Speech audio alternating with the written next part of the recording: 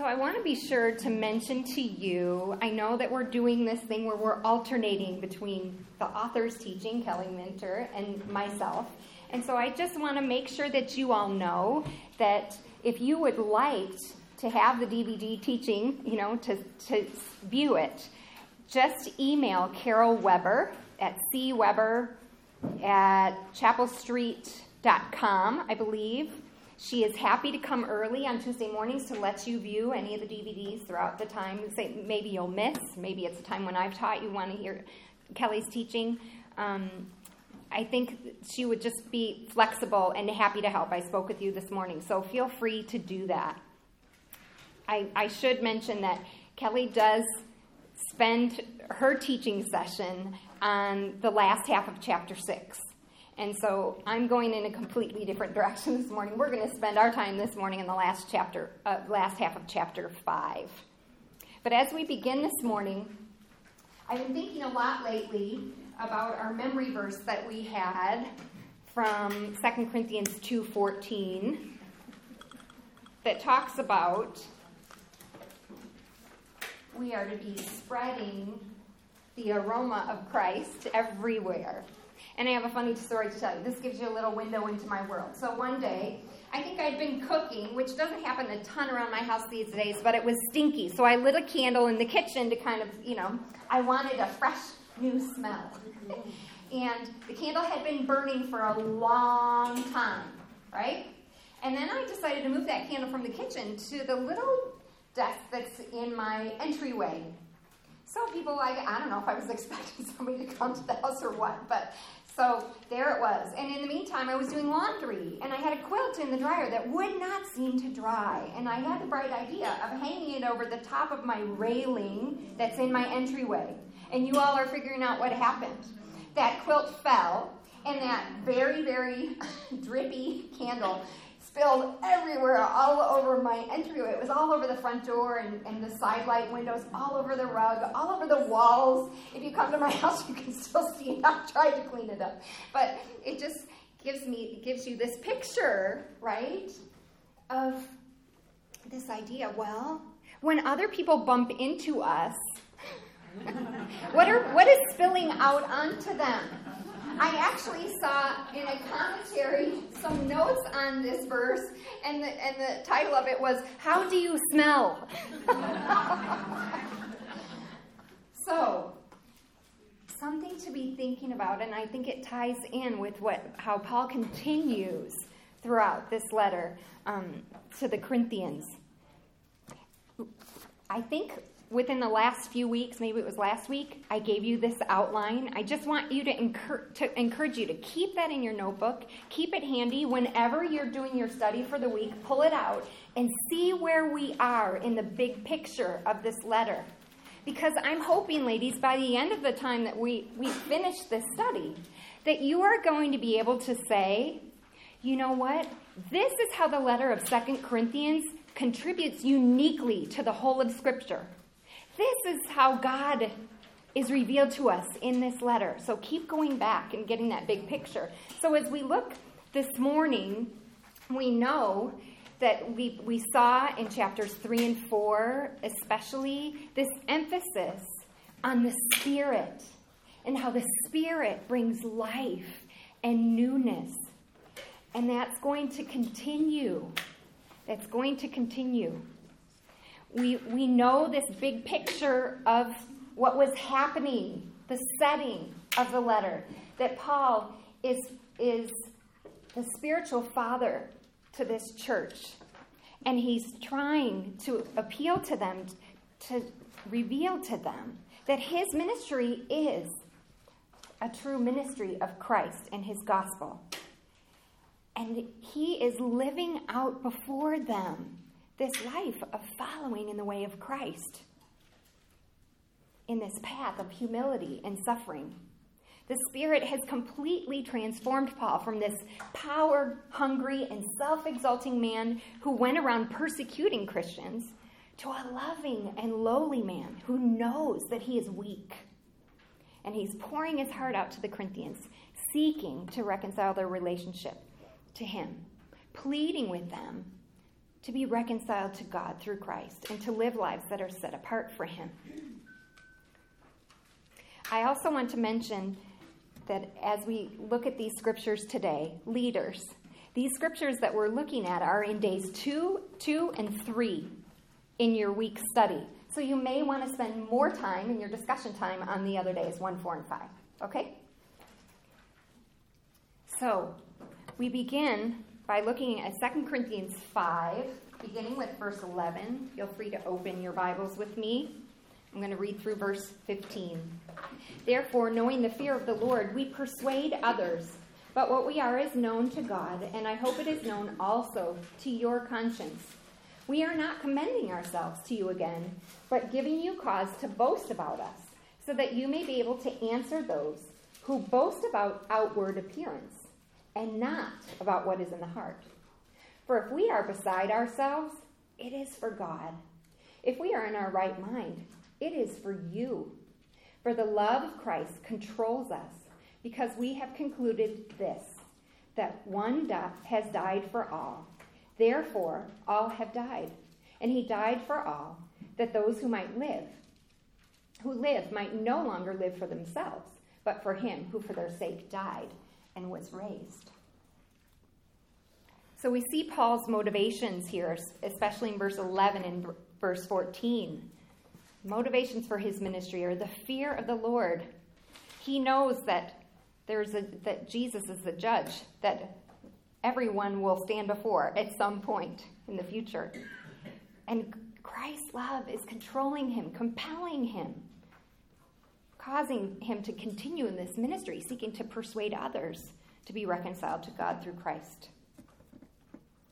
Now, back in this time, in each Greco-Roman city, the local philosopher would be honored on their coins and local monuments, even through buildings.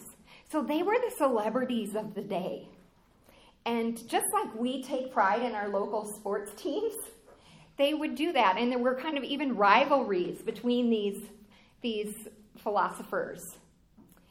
And Paul is once again differentiating himself from what was typical in the day. He's saying, I just want you to see my heart. I want you to see that I really am a true apostle of Christ. I'm not seeking popularity. I just want you to see my opponents a little more clearly. They are exalting themselves, and they're taking pride in the outward show of things. And I think there's a challenge, even really, for them to look at the hearts of his opponents. And then in verse 13, there's this phrase where it says, if we are out of our mind. Paul is actually likely responding to an accusation that he's a little bit crazy. He's out of his mind. And that's how we see it. Yet this word could also be used to describe an orator who fails to persuade because of his unpolished delivery. So, Paul is saying, I care more about the heart and the message, not about this fancy show of oratory. This reminds me of a time years ago when I used to serve with the Moms Together ministry. I would interact with the speakers behind the scenes before they would go up on stage to present. And I'll never forget my interaction with a gal by the name of Charlene Bombick. She was really funny and a great storyteller, very dynamic personality on stage. But you know what her prayer was behind the scenes before she got up there? She said, Lord, get me out of the way. And I feel like that's the same mentality that Paul has. Beautiful thing. In verses 14 and 15, we have this verse, the phrase where it says, the love of Christ controls us. And we've concluded this. You know, he's very sure about it. That one has died for all, therefore all have died. And he died for all, that those who live might no longer live for themselves, but for him who for their sake died and was raised. So we've seen that Paul's ministry is characterized by not exalting himself or living for himself, but living for Jesus, his Savior. And we've seen all throughout this letter his love for the Corinthians. He's living for others. I love in this that the word all is used repeatedly throughout this text. Christ died for all, and it gives this clear message that all are invited to come to him. Christ died to make atonement for humanity's sin and to free them from sin's power. And then what comes with it is that those that believe in Jesus as Savior are called to die to their old way of life. It is to be no more. It's now to be a new life that's lived for others, and the love of Christ controls them. So selfishness and self-promotion and pride are the old way of life that's left behind. Serving Christ and others is the new way of life. Paul is modeling living for Christ. He now suffers willingly for those that he once persecuted. Paul's life looks like Christ's life. And then we also see in verses 16 and 17 the new eyes that Paul has. Verse 16 says, "From now on, therefore, we regard no one according to the flesh, even though we once regarded Christ according to the flesh. We regard him thus no longer." Paul now views everyone as a person that Christ died for. And before coming to Christ, he thought that Jesus was cursed because he had died on the cross. But then, when he met the resurrected Christ on that road to Damascus and was blinded, and things were never the same again. And once his vision came back, and the vision of his heart was completely changed. And then we see in verse 17, your memory verse for this week, "Therefore, if anyone is in Christ, he is a new creation." Or it could be worded this way: there is a new creation. The old has passed away. Behold, look, notice, the new has come. This is a powerful statement of Christ's transforming power. He does a work of metamorphosis. Just like he can take a caterpillar and turn it into a butterfly, he can take darkened hearts and bring them light and life and make them new. So Christ does all the work. We just get to be on the receiving end, trusting him for it, receiving the gift of relationship with God. So Christ does all the work, and he needs to get all the credit. This term, new creation, was used in Judaism, and it envisioned a time when Gentile oppression would end and Israel would be vindicated. So rabbis called converts to Judaism a new creature. But Paul is taking this term and putting it in a new way, right? Saying that a Christian who is converted is a new creation. And we also must note here that when someone is united to Christ through faith, there's a complete and irrevocable break from the past. Paul here is reminding the Corinthians who they are. They have been made new and are already being transformed into the image of Christ through the Spirit of work in their hearts. This verse also echoes Isaiah 43, 18 and 19. "Remember not the former things, nor consider the things of old. Behold," there's that word again, "I am doing a new thing. Now it springs forth. Do you not perceive it? I will make a way in the wilderness and rivers in the desert." God alone is the one who can create and give life and make all things new. Now, when Paul says this phrase, "if anyone is in Christ," It's almost as if he's implying, even such a one as me.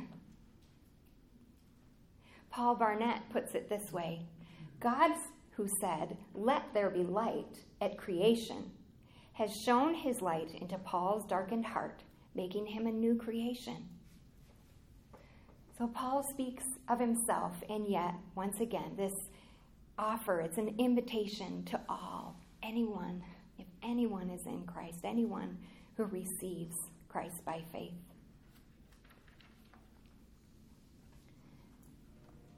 If you don't remember anything that I talk about for the rest of the morning, I want you to remember this right now. So listen up. What I want you to see, and Kelly talked about it a little bit in our study, is that the cross of Christ is a dividing line in time.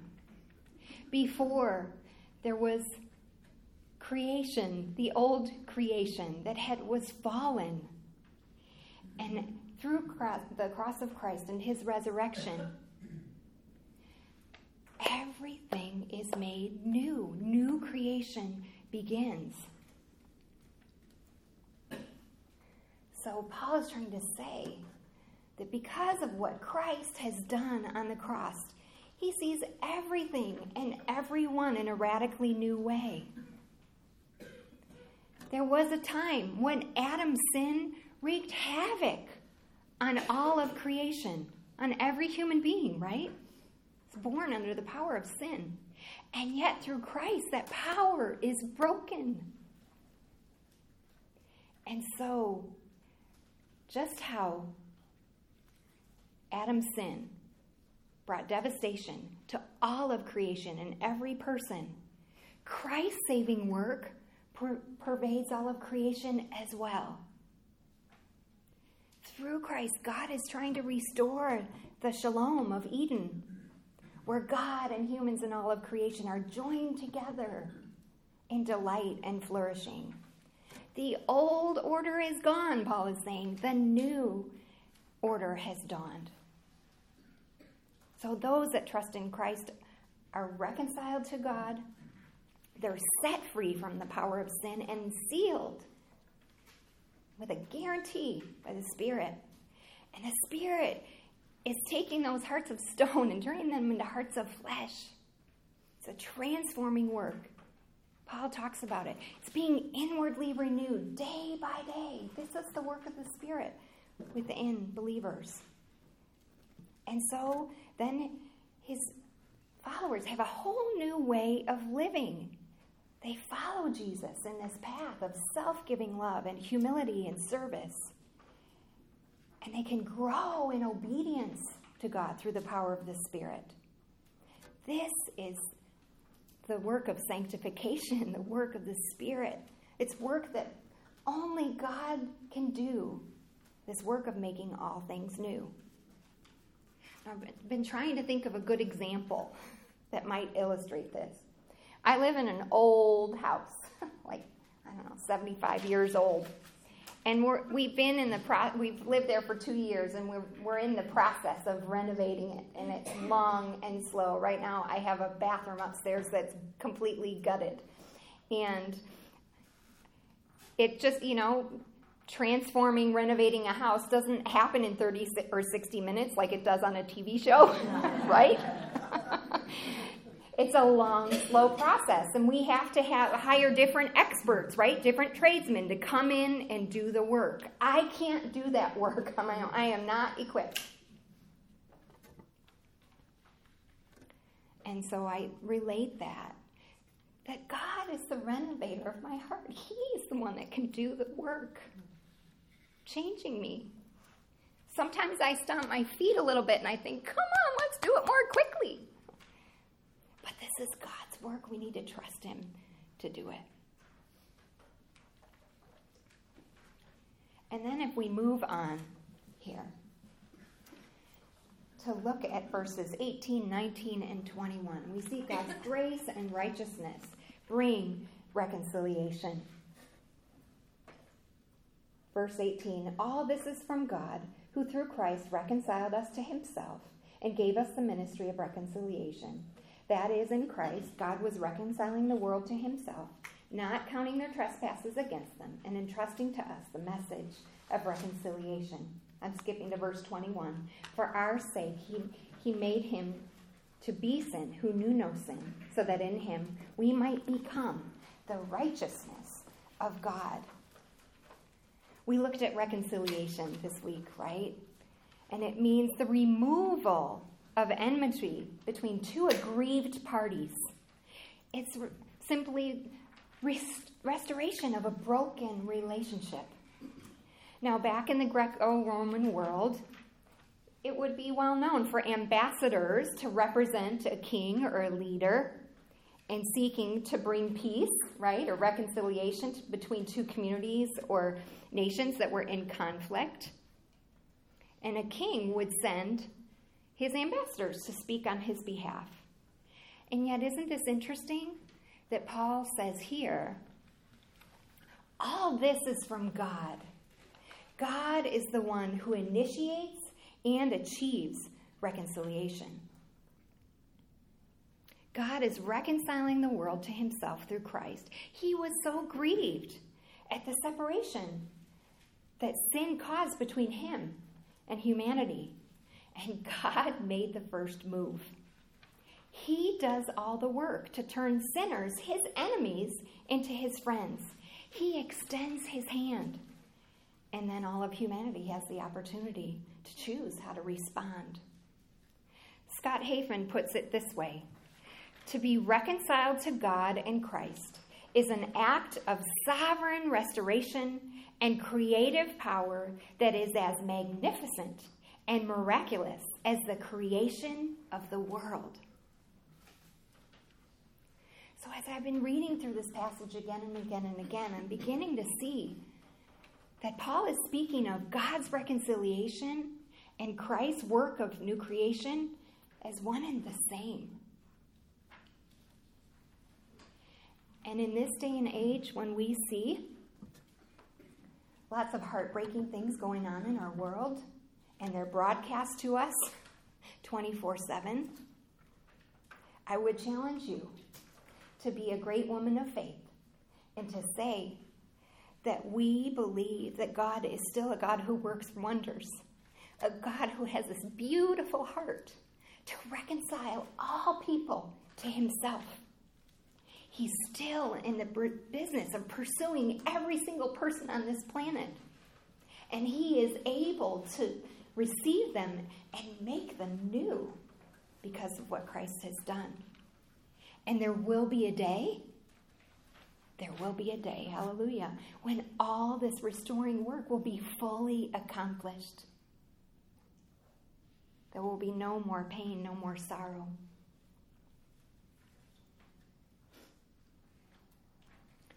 And then let's look at this divine transaction.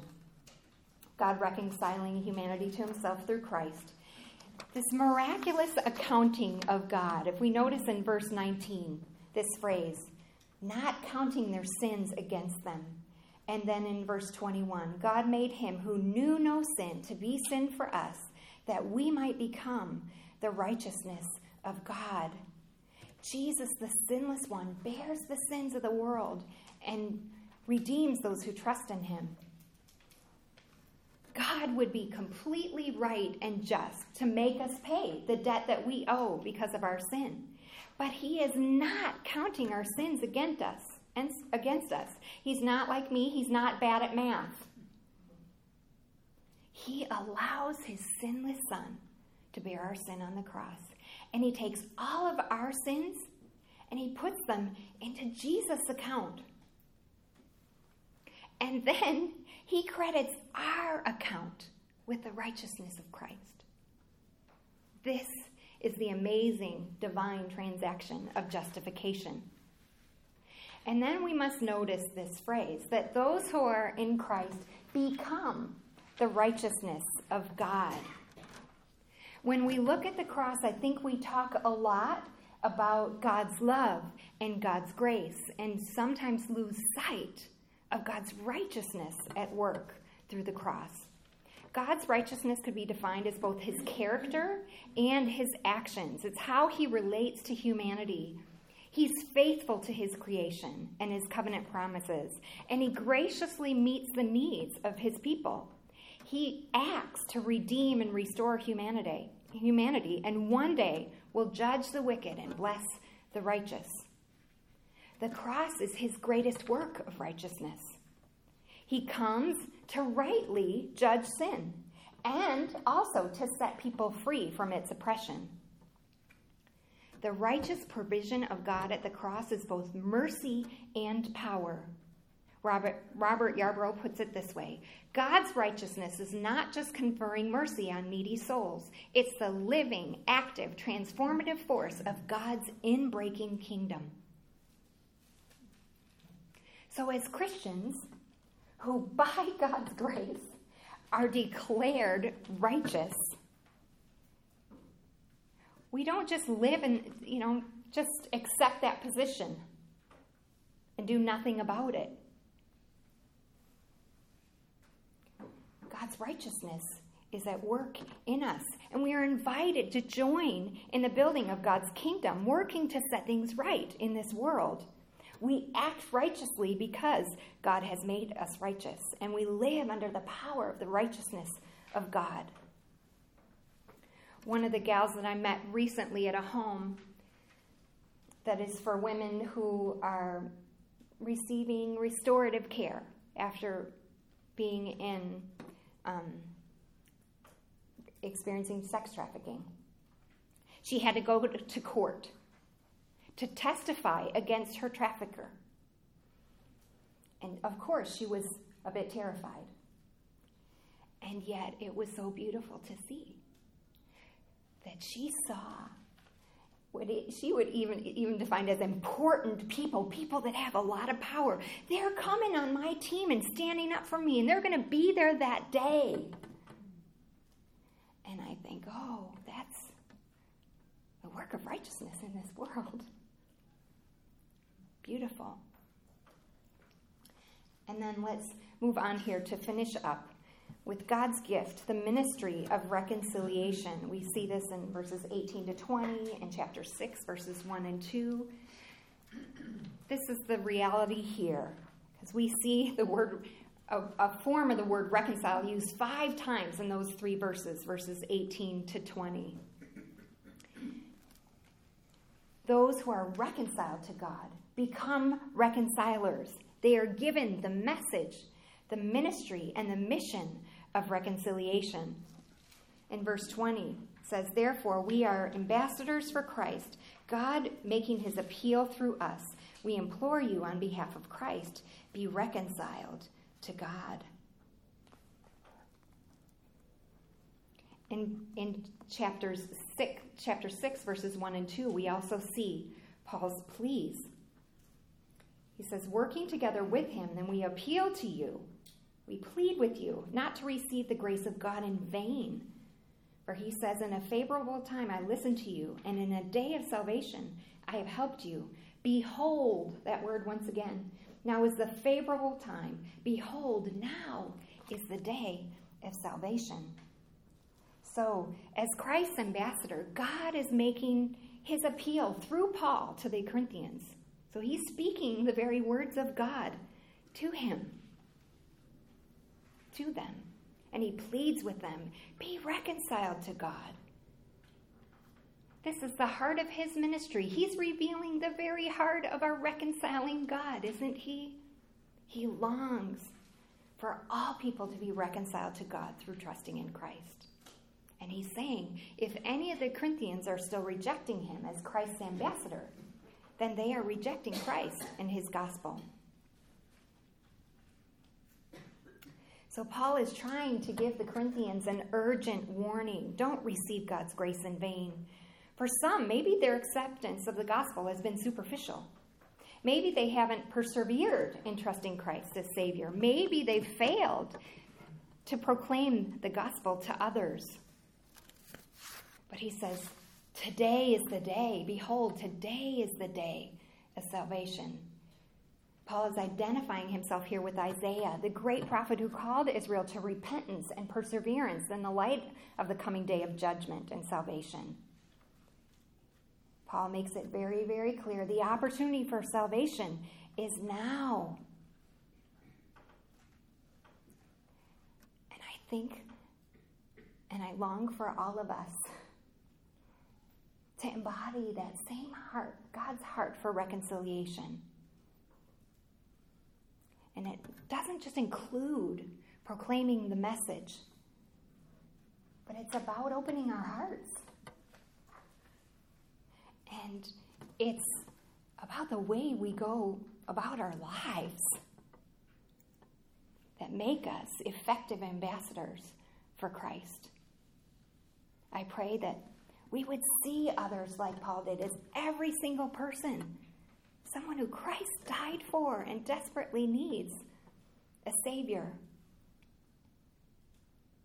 That we would be ones who love well in the midst of waiting for those we care about to come to Christ. That we would be faithful in prayer. That we would ask the Lord to show us how to be an ambassador, maybe in a very specific relationship. I have a dear friend whose father died just a few weeks ago, before their relationship was reconciled. She's not sure if he came to Christ in his final moments. It's her prayer. Though her wounds were deep regarding this relationship, she had graciously prayed for her dad for decades. She so longed for the Lord to bring light to her dad's darkened heart. And I think, wow, she's being a reconciler. So as we go today, as Christ ambassadors, let's remember there's a ministry to be fulfilled, a message to be proclaimed, a Lord to be received. And these closing questions: do you live in your true identity as Christ's new creation? How are you living for Christ and for others? And how are you an ambassador for Christ? Let's pray.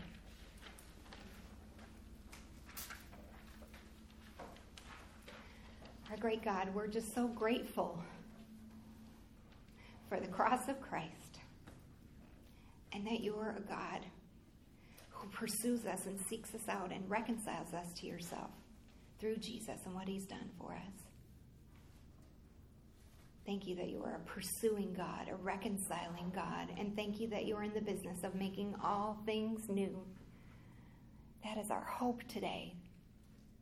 You know all the situations where that is our prayer. Lord, will you come in and do what only you can do? Restore relationships, bring people to Christ. And then, Lord, would you somehow work in and through us to shine with the light of Christ in our dark world. In Jesus' name, amen.